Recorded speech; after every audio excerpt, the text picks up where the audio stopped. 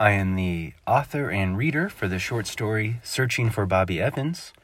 My name is Shannon Moon. Summer 1993, outer rim of Los Angeles.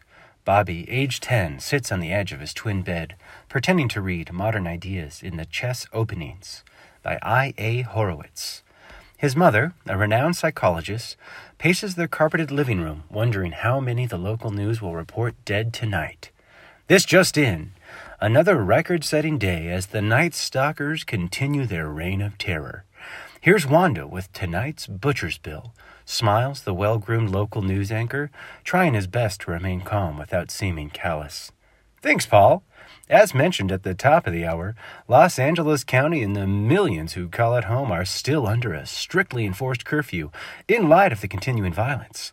Despite the sweltering summer heat, Howl agents are still recommending shutting and locking all windows and doors. No shit, scoffs Dr. Evans, dabbing the sweat off her, as a pair of Bach fans do little but blow warm air around the room. The dead count today reaching a staggering 32 as Howl agents and local law enforcement struggle to keep up with the carnage. This third straight record-setting day brings the total dead for this summer to an astounding 484. The entire Southland has been put under martial law as Howl agents look at leveraging their emergency powers in an effort to put an end to what has become a full-blown crisis. God help us all. Back to you, Paul. Wanda finishes, staring blankly into the camera. Christ, Wanda, at least wipe the bowl next time. How do you expect me to follow? Dr. Evans turns off, clearly frustrated by the lack of any new information. She stomps past Bobby's open door as he quickly looks back down at his book, trying to avoid eye contact. All right, Robert. I'll be back late tonight, so don't wait up. Bobby slowly lifts his head to see his mother staring at him from the doorway. Bobby drops his gaze and turns the page. Did you hear what I said, Robert? Asked Dr. Evans, tapping her foot. Bobby nods his head and carefully turns another page. After several long beats, Dr. Evans slowly moves out of the doorway. Bobby checks to make sure the coast is clear and quietly places the book on his bed before tiptoeing towards his dresser in the corner.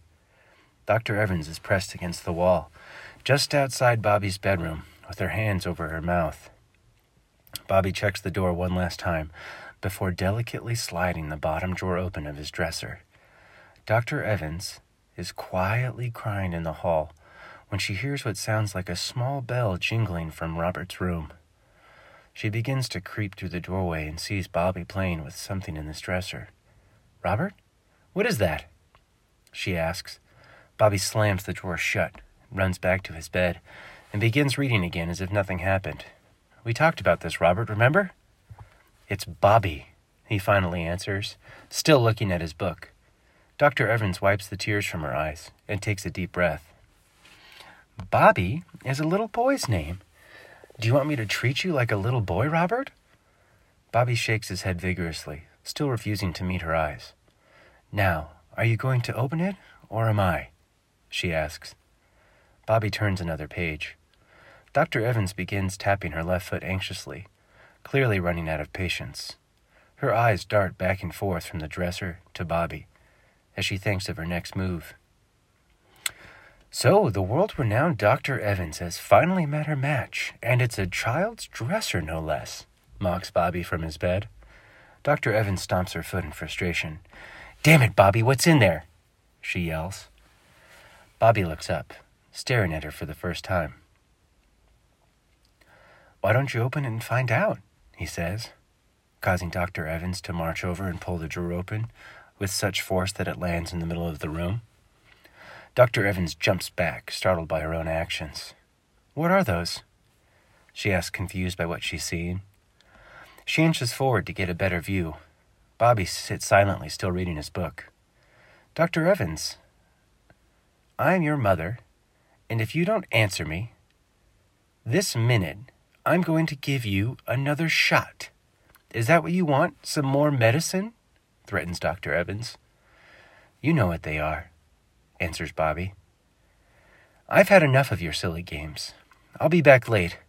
Make yourself something for dinner, Dr. Evans barks before stomping angrily out of the room and slamming the door to the house behind her as she leaves. Bobby waits for a moment before climbing down from his bed and making his way to the drawer. Over the sound of his mother driving out of the driveway, Bobby untangles a softball-sized knot of pet collars, humming to himself as he smiles and as a smile begins to creep across his pale face.